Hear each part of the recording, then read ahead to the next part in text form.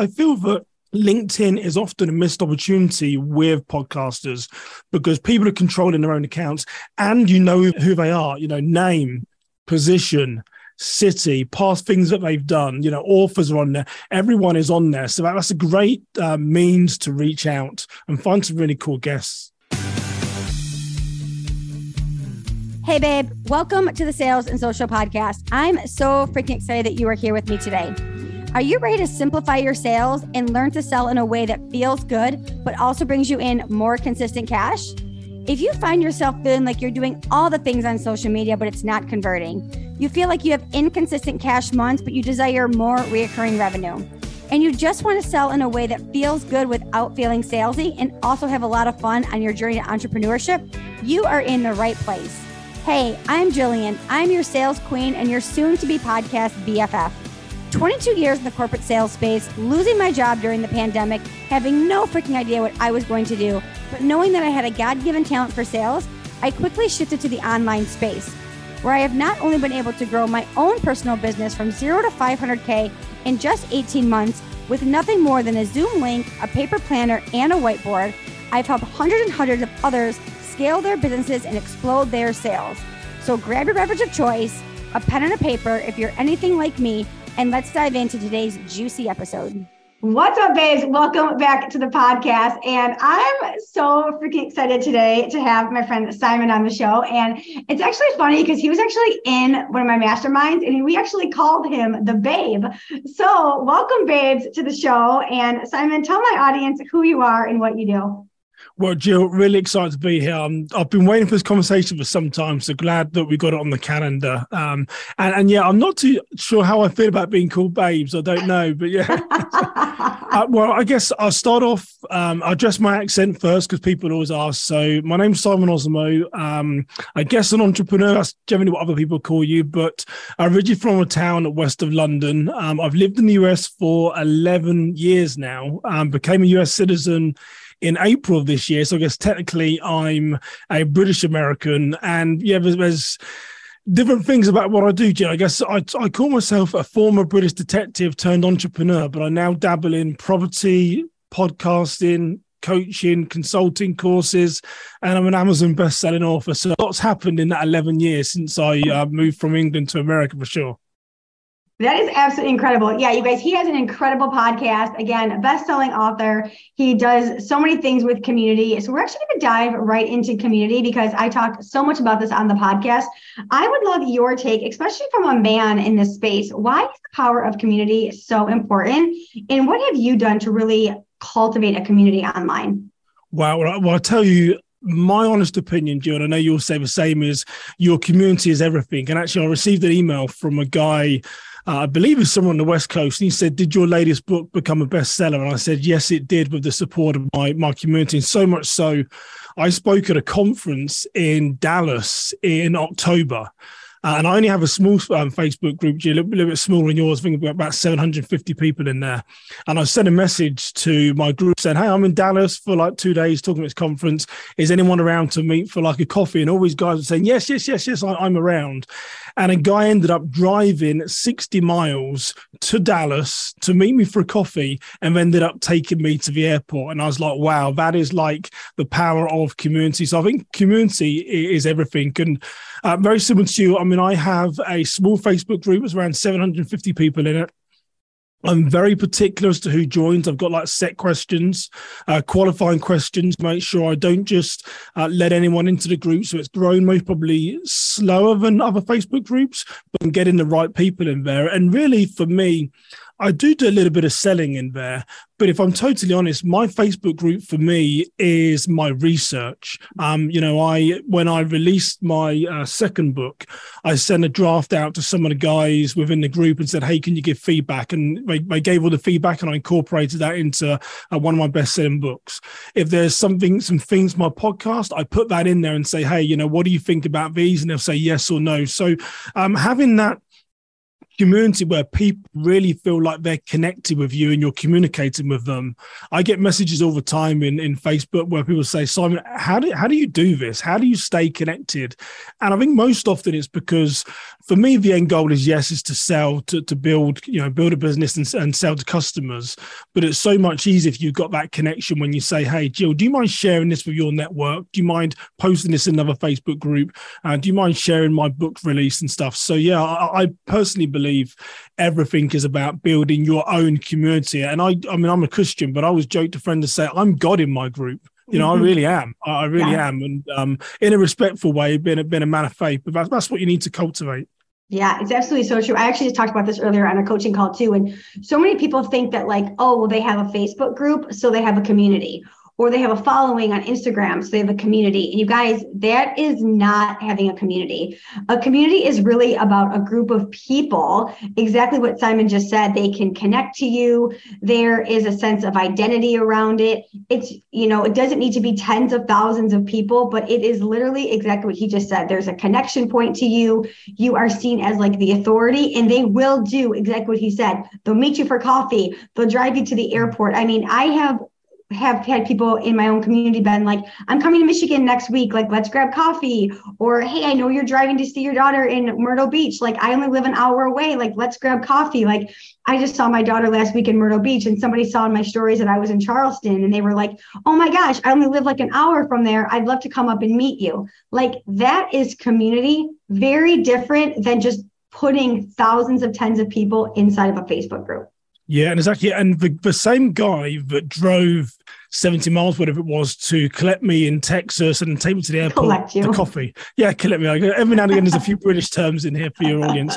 But yeah, he messaged me last night. So one of my businesses is security consulting. So I help organizations stay safe and secure. And when I do a physical risk assessment of, say, a school, a large building, that's like a $10,000, $15,000, $20,000 ticket item for me. And that same guy texted me or sent me an email last night and said, Simon, I've got a referral for you to potentially go and work with this school. So for me, just building that relationship with someone, developing it further by meeting that person for coffee, he's potentially given me a $10,000, $15,000, $20,000 customer. And that didn't come out of anything more than just building that relationship with my audience and my following. And I think the key is, and you're very good at this, Jill, as well, is making sure it's a true relationship, an authentic relationship. Mm-hmm. Yeah.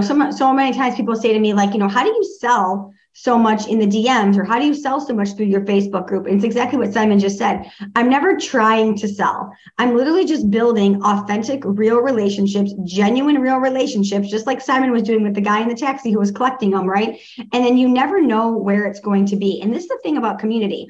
Once you have community, there is such a retention rate, but then there is such a referral rate that actually happens. Every single day, people are tagging me like, oh, you should go see Jillian Murphy for sales, or if you need someone for help for this, because I've built a community. So now you have a community of people that are actually selling for you, which is also key, of course, when you're trying to grow a business. Yeah, and I think, there's another way to look at community as well. So like me and you both have Facebook groups where we sort of nurture relationships and leads. But I would also say, again, my mailing list, it is quite small compared to some. There's maybe 4,000 or 5,000 names on my mailing list. But, my virtual assistant controls a lot of that type of stuff day to day. But it's still set in my tone. It's still like I'm addressing that person. For me, when I do lead magnets, it's always important to try and get the person's name so you can direct the message to them. Even within my mailing list, I would still say I'm building community there because I'm just telling people what I'm doing. Like I'm telling anyone that will listen right now, I'm going back to England for the holiday season, so I'm going to be out of action for a couple of weeks. I'm telling my network how I'm going to be out of play for a couple of weeks because I'm going to England, and people are like, oh, okay, where are you going? What are you going to do when you're there? So even within my mailing list, I really encourage people, there's ways to build that community or build that connection through by not just talking through a company lens, but talking through a lens of you as to what's going on in your life. What are you doing? What are you up to? And let them feel like they're seeing, the sort of the Wizard of Oz. They're seeing the wizard behind the screen, right? That's what people like to see. Yeah, I love that too. And I love that you said too, like, it's not just about like the Facebook group. I actually learned this from Lindsay Schwartz, who you guys know I reference a lot. I love Lindsay Schwartz and everything that she stands for, but like community is not about the container. So I don't just have community because it's in a Facebook group. I don't just have a community because it's a podcast. I have a community because of the feeling that people get when they follow me, or the vibe or the magnetism or the buzz, right? So it's like, we don't just have community because it's a Facebook group. It goes so much deeper beyond that. So I love that. So also, Simon, I know that you have a podcast and you have like blown it out of the water with podcasting. I would love for my audience to know, like, what are some of the tips and tricks when it comes to podcasting, and why is podcasting so important when you're growing a business? So my podcast is called Who I Became. And as a former detective, I used to see people at the sort of a bad stage in their life generally. And I've always been fascinated with how people became who they became. So most often we see the backstory, but we don't appreciate the person's journey. So that's why the podcast is called Who I Became. So I dive into how they became who they became. And we've got to get you on, Jill. I know you. Oh my gosh, please. I would love to. Yeah. But again, the podcasting is a great theme. So I've had people that I've coached through podcasting. So I don't advertise business coaching, mindset or strategy or anything like that. But people listen. They get that connection with you, and they reach out and say, hey, I've got this problem. Can you help? And I had a guy, I think he was in New Zealand, reached out one time, and he was telling me that he was going through a tough time in his marriage, and he talked to me and offered some advice. And I was like, who's this guy? Is he one? But it was like, because he listened to me, he had this strong connection. So he reached out and I said, yeah, absolutely. So, I was talking to this guy about marital advice, which was very, very bizarre. But again, it's that connection that you've got to make with your audience. And, I've been privileged and odd enough to interview people like Carol Baskin from the Tiger King. People isn't she like the Tiger King girl? Yeah, she's people like, how do you do that? I mean, I interviewed a guy called Joe Foster, who's the founder of Reebok. He's an 83-year-old billionaire. He sold Reebok for, I think it was 2.6 billion pounds in 2006, like $3 billion. And I had like an hour and a half on the sort of a Zoom call with him recording that podcast. And any time you get a chance to talk to a billionaire who's like 83 years old, the amount of knowledge that he was dropping, I couldn't write notes quick enough. But it's just, again, it's just all through the connection. Even when I nurture those relationships to get those guests, it's never about what I want for you. It's like, okay, I've heard you on this podcast. What resonated with me was when you said this. You draw them in, you then get a conversation, and then you then say, hey, I have a podcast. Would you give me the honor of coming on and being a guest? And most often people say yes. So again, to sum up your first part, the podcasting for me has just been a great platform to communicate and network with people. And I think my biggest tip around podcasting, I think, is the use of LinkedIn. I'd love to talk about this. Yeah. Yeah, I do a lot of nurturing in LinkedIn. And here's what I found. Because LinkedIn is a professional network. So when you join LinkedIn, people are going to pitch you because it's business. And what I found is that most often, whether it's a celebrity, a senior leader in an organization, they are running their LinkedIn account themselves. So if you go to someone's Facebook, we use our friend like Chris Harder as an example, or like their Instagram, more than likely there's a social media manager doing that just because of the nature of it. Yeah. But because LinkedIn is a bit personal, because LinkedIn is business, what I found is most often the person has it on their phone and it's them. I mean, there's 2 African-Americans in NASCAR, Bubba Wallace, and the second one is called Jesse Wuji. I reached out to Jesse Wuji via LinkedIn and he responded himself. So much so when I asked him to come on, he gave me his agent's name and number. I called his agent, he didn't respond. I went back to Jesse, he said, message my agent, CC me in, let's get it sorted. I was like, wow, this was, so those conversations. So I feel that LinkedIn is often a missed opportunity with podcasters because people are controlling their own accounts and who they are, name, position, city, past things that they've done, authors are on there. Everyone is on there. So that's a great means to reach out and find some really cool guests. That's awesome. Yeah, I never actually, I was on actually over 300 podcasts in the last 18 months, and I actually have never utilized LinkedIn. So I'm actually getting like free coaching right now by you on this podcast because I actually had no idea like the power of LinkedIn for podcasting. Yeah. And actually one of the things that I'm doing, so another Another sort of pillar, if you like, of my sort of businesses is going to be moving into podcast editing. So I offshore and outsource most of the work within my business. And my podcast editor is based in the Philippines. He was having issues working with people in the Western world because everyone's like, you're in Philippines, so they're like pushing him down. I said, well, hey, let's go into business and offer podcast editing services. And I started to run Minneapolis, Minnesota, where I am.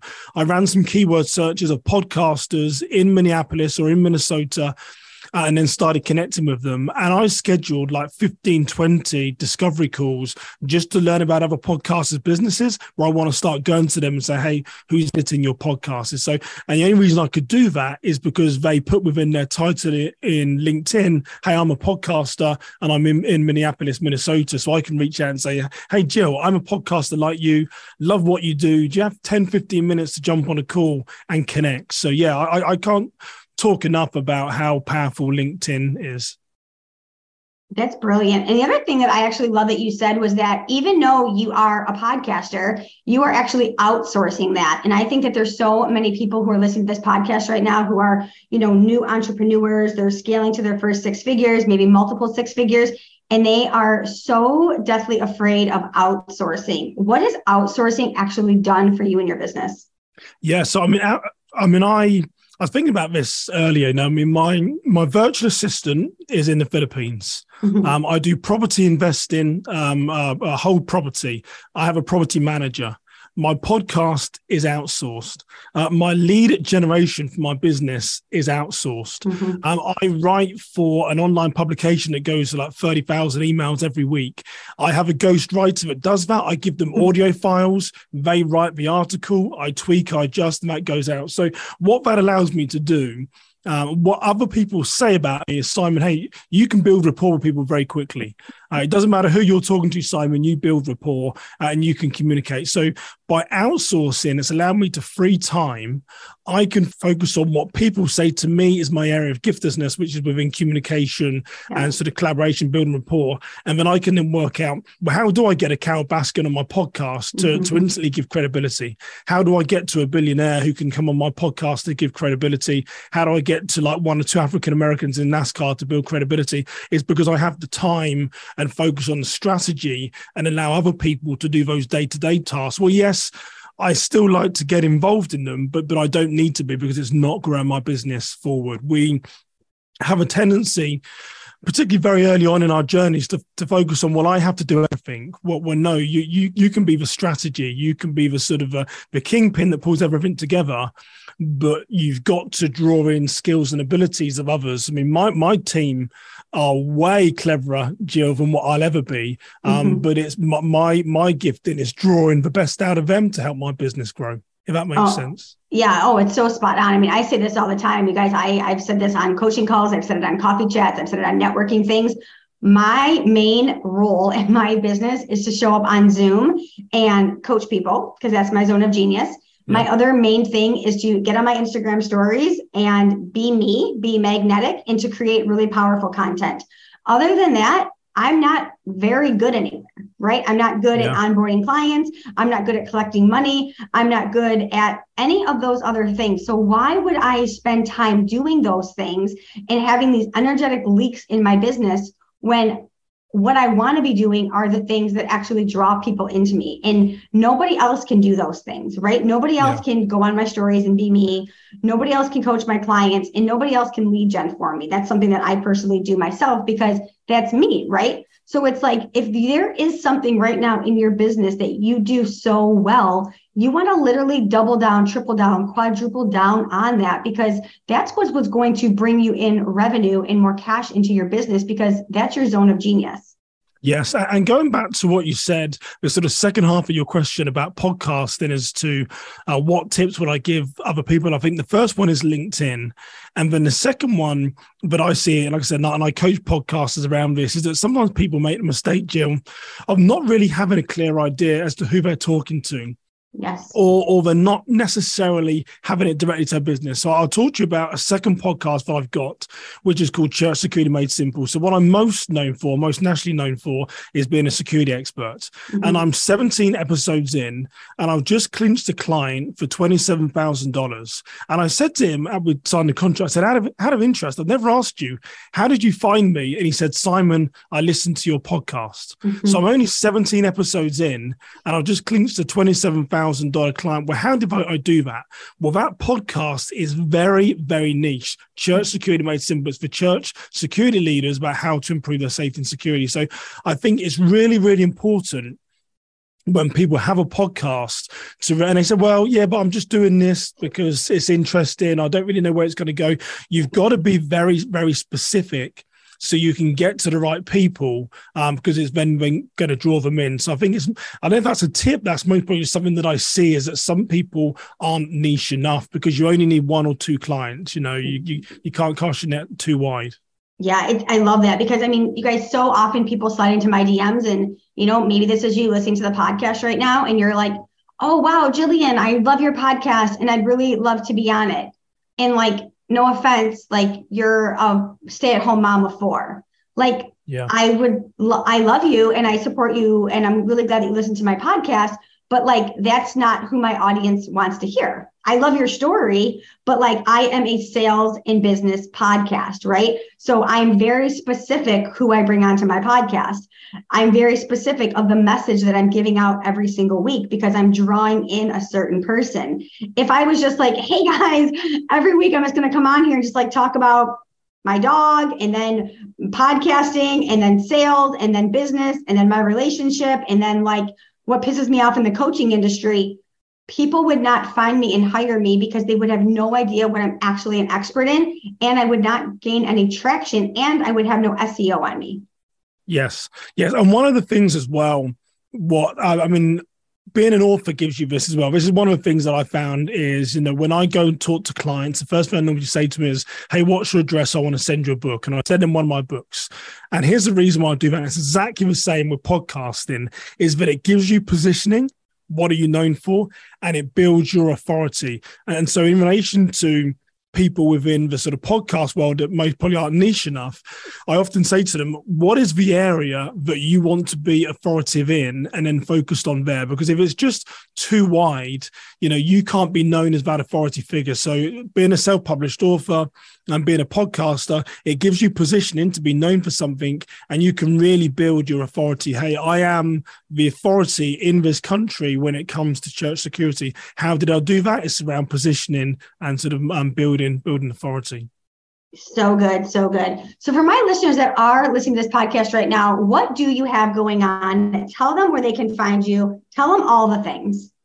Yeah, so I mean, I was thinking before, Jill, what's some of the best things I can give your audience? And it's around how to leverage becoming a self-published author for me, privileged to become an Amazon bestseller, which is going to give you positioning, authority, marketing, and income, and then around podcasting. So it's just my name, which is Simon Osamoh, or simon@simonosamoh.com is my email, or just go to simonosamoh.com. Jill, you need to put that in the show notes because it's not an easy name for people to we definitely will, for sure.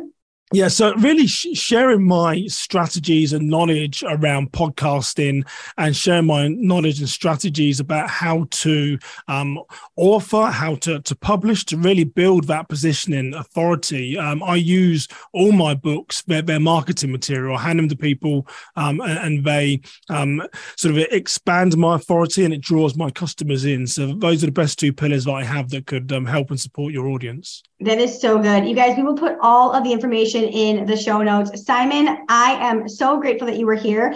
I don't know when this episode is going to air, but I'm so excited to actually meet you in real life next week. So we are actually going to have coffee, and I get to meet you in real life and give you a great big hug. I'm so excited. Thank you so much for being here today, my friend. It was absolutely incredible. Thank you, Jill. I'll see you soon. Thank you so much for tuning into the Sales and Social Podcast. If today's episode has you fired up and you loved it, could you do me a huge favor and leave a review over on Apple Podcasts? Or take a screenshot and share it on social media, and don't forget to tag your business bestie. And while you're there, connect with me on the gram @the Jillian Murphy. I'm on a mission to change the mindset of sales. I want people to love sales because the reality is sales is the foundation of everything you do. It's how your business generates revenue consistently. So show up and be unapologetic about selling because once you fall in love with selling, babe, sky's the limit. So I'll catch you on the next episode. But until then, feel free to slide into my DMs because I cannot wait to get to know you better.